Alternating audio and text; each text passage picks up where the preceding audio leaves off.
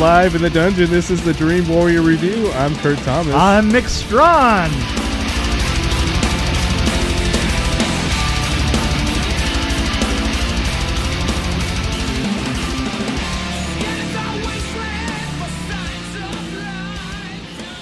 Six tales of a life of violence in the Old West following a singing gunslinger, a bank robber, a traveling impresario, an elderly prospector, a wagon train, and a perverse pair of bounty hunters. That was pretty good. I haven't even read that yet. That was pretty excellent. Yeah, I have to say. I'm glad I got over my cold because my voice is very silky, and obviously I bring a lot to the table here. But anyway, let's talk about Ballad of Buster Scruggs. Let's talk about the Ballad of Buster Scruggs. That was probably the most annoying intro there, wasn't it? Yeah, that was pretty bad. So this is a Coen brother movie. Yes, it is a Coen brother movie. Is actually is why the title's weird. It was anthologistic. Yes. So there were a bunch of short stories that were put together. I thought the opening one was freaking awesome. The opening one was amazing, and you know what? A lot more to do with style. Oh, absolutely. I mean, the style, especially of the first. There was an upbeat style, even if people were getting killed left and right. Oh, and the gore was great. And the gore was well done, and still it was happy gore. I was mad that it was over, actually. I enjoyed it. I was mad that the first one was over. I was like, wow, that went quick. And then I felt like I got a little bored after that. And then I felt like it was kind of hit or miss. Yeah. So it was very... I was going to use the same phrase. I was going to say hit or miss for the rest of them, like the prospecting one. Yeah, the prospect, yeah. There was... and you thought it was predictable? Maybe. Predictable, yeah. The Thespian one was kind of a downer and it's really slowed it down for me. I'm like, oh god. Which one? Like, the guy that the no arms and no legs, the guy that was sitting in the stagecoach. Yes, that was and hyper predictable. Yeah. I mean, yeah. It was and you're right about it being a downer. It's funny because there was a certain pacing thing to the show that it wanted to show you. It was like a concert. Yeah, very quick. Where you see a quick song and a slow song and a quick song and a slow song and a quick song. Do you know what it reminds me of? Mm-hmm. Gilbert Gottfried when he did USA Up All Night. Yeah. Or Svengoolie or the girl, Elvira. Elvira? So stuff like that where they have they'll show a bad movie and then in between they'll show really short skits that are really stupid. Exactly. Or Mystery Science Theater, I guess. But yeah. I was remembering watching Up All Night with Gilbert Gottfried when I was in high school and junior high. Yeah. And how he'd jump in and do all these really bizarre things and then they go back to the movie. This would be perfect for that kind of thing. It would be. I was going to say that the real star of all of these was the production design. Oh, absolutely. Whoever production designed these was That's pretty much brilliant. The case for any of their movies, I think. Yeah, no, you're absolutely right. I really like the bank that was off by itself, and there's a well, bad water. That's right. The bank and the bar at the very beginning, which was put in a place that the first bar was in a place that no bar would ever be. Did you notice some of the buildings? You can see the back where it was just you could tell it was just a flat. Yeah, you could just tell it was just a flat. But that for some reason that was kind of part of it too. Yeah, especially one of the banks that they walked into was so obviously a flat. I was hoping that they would kind of weave them in, have Buster Scruggs kind of weaved in. I don't know. I was hoping for that, but it didn't happen. Right. Well, there was a reason for that. Yeah. So, I just loved. I loved the first one. I kind of liked all the upbeat ones, and all the downbeat ones were kind of. Well, I decided it slowed down too much. I don't know. It could have been, like you said, the fast pace, but then you had this really long one with the actor that was right. Well, if you're gonna, and also, the actors who were in this were pretty amazing. Yeah, pretty. I mean, it's really a great amazing cast. It's an awesome cast. It is an awesome cast. That's probably one of my favorite Liam Neeson roles. Absolutely. Yeah. He didn't really do much. He wasn't very nice. No. But you gotta love chickens, right? Yeah. Well. Yeah, more than as it turned out. Oh, and then the one with the girl that was about to be married. That was pretty interesting. How that kind of progressed. Yeah, that's a good way to put it. I don't know. Yeah, I got to admit that I had no idea where that one was going, and at the end I was like, wow, that's kind of heartbreaking, you know. I did like the coach, the coach driver. He it reminded me a little bit of like Young Frankenstein or something. Like, yeah, the coach driver. He just kind of disappeared for a minute, then came back out. Then he's going the other way. What I thought was the attention to detail of you didn't really.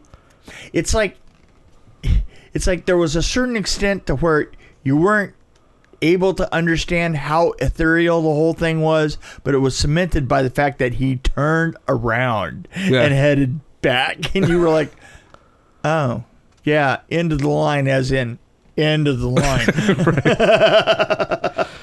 I think if I was going to watch it again, though, I'd probably stop it after the angel, and then that would be it for me. Yeah. No, I'm with you on that. The first 5 minutes was unbelievable, I thought. Yeah, I would definitely. I did learn something, though. It really sucks to be in the Old West, apparently. Apparently, yeah. Apparently, not so nice. Yeah.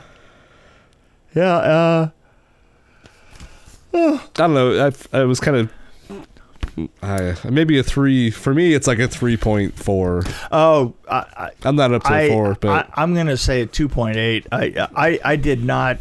I thought it was well done, and actually the design and the look of everything was beautiful, and the acting was great. Yeah. So I give a little bit more credit, I guess, for that.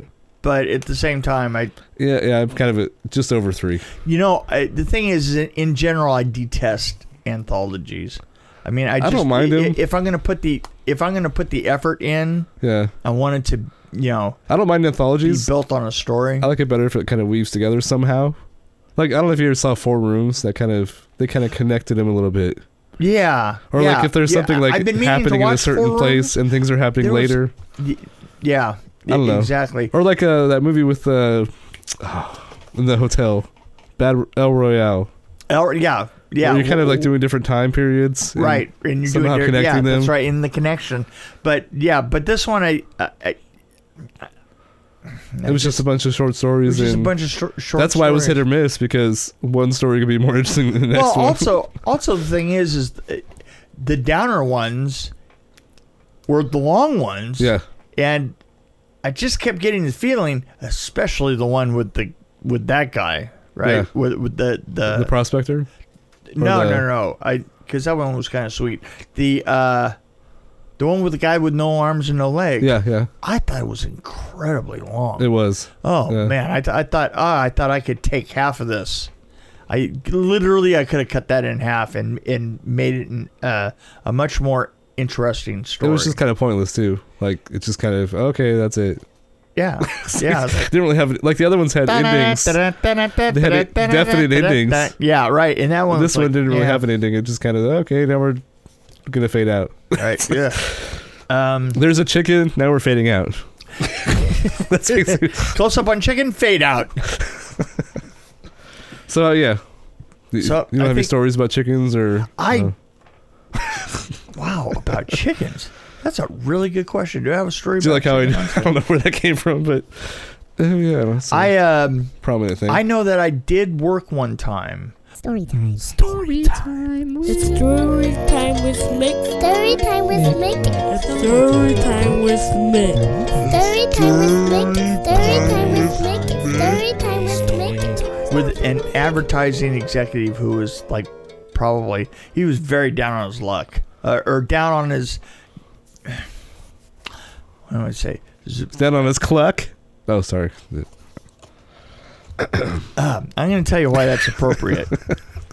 He was head of an I mean, he was kind of like a burnt-out alcoholic. I'm going to say it right now. I'm not going to say what show that I worked on with him, but his claim to fame was, and this was back before you could check on such things, but he started the very first advertising campaign that starred the rubber chicken, and that was the first company. Oh, wow. That advertising group was the first ones that made the rubber chicken, and then had to start making rubber chickens because they were so popular. They were made originally as an advertising campaign. Wow. And we were just talking about Svengoolie, who has rubber chickens in his show. That's exactly weird. It's all connected. It's like a short. It's like a series of short stories. It's like an anthology here.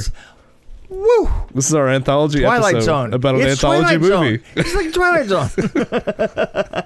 So yeah, I mean that's so I knew that guy. That's cool. Right, you know. Huh. And he used to bring in one of the advertising chickens, which was kind of an odd. It was smaller than your regular rubber chicken, and it barely even looked like a rubber chicken anymore because it was just falling apart. Oh, man. Well, old latex. Yeah. I mean, they made them out of latex because they weren't exactly, they didn't exactly care one way or the other whether it lasted even a year. And latex is, being a natural rubber, is kind of prone to falling apart. So I had a friend in Florida who gave me one of these, I don't even know what it was. It was just this weird guy. It was a piece of latex toy. It was like had a balloon on the end, right? And you squeezed it and it made this farting noise, but it was shaped like a butt. Yeah. And the guy had a face on the front. And it was from like the 80s. Right. And so she gave it to me because she thought it was funny, and it worked for about, I don't know, maybe 10 times. And then, right. That's latex. It kind of just disintegrated in my hand one time. That's latex. So I'm like, wow, what happened? I could say that I do have a close association with ducks. When we were this is a foul episode. Yeah, it is a foul. Spell that any way you want. On Tales from, not Tales from the Dark Side, but Freddy's Nightmares, there was a competition between the grip department and the art department to see who could get the most ducks into a given episode. And they would do it with... Did they have to be live ducks or just duck? No, just a duck. Okay. I mean, we had ducks in paintings. We had ashtrays that looked like ducks. We had duck themed kitchens. We had duck themes everywhere. Did DuckTales count on hairdos? No. You had to have a duck, and it had to be a rubber duck. It had to be that shape, that rubber duck shape. That was the rule. Wow. And they had gobos. They had the advantage that they could literally put a screen of ducks up by every shadow in a place would be a duck. And the weird thing is that nobody ever caught on. I mean, sometimes I would go in and look, I would go, wow, this is getting out of hand. I feel like you're going to ruin some episodes for me. I would look around and go, wow, this is just getting out of hand, and they would be everywhere, and nobody ever noticed, But truly, this is a show that was the bastard child of everybody involved. Yeah. I mean, just absolutely the bastard child of everybody involved. Nobody gave a crap one way or the other. So I can't say I enjoyed Freddy's Nightmares because I haven't seen maybe one episode. Gotcha. Back in the day. Gotcha. Yeah, they're uneven to say the least. I tried watching one on YouTube, but it was so bad quality. And they're terrible. Yeah. And the thing is the company, Warner Brothers, has a release of them that they put on the net that are just terrible. I mean, it looks like they filmed off of a VHS copy. Yeah, it was. With an Instamatic camera. Yeah. I caught one though that was interesting because it was Roseanne. It was kind of a crossover episode where they walked over to a house, and it was Freddy's house. It was the most bizarre thing. I found that on YouTube. I don't remember what I was searching for, but I found it was Roseanne episode that had Freddy's Nightmares. I think it was when they first put the show out. Yeah, I kind of vaguely remember that. Yeah. So I think they were promoting the show early on, I guess. Yeah. So it was about the right time. I mean, for like maybe number 5 or something, I think. Right. Yeah, something like that. Huh. Well. So we've done everything that is required of us in this. We've rated it. We've talked about it. We had a story. And now we're both going to die. Yep.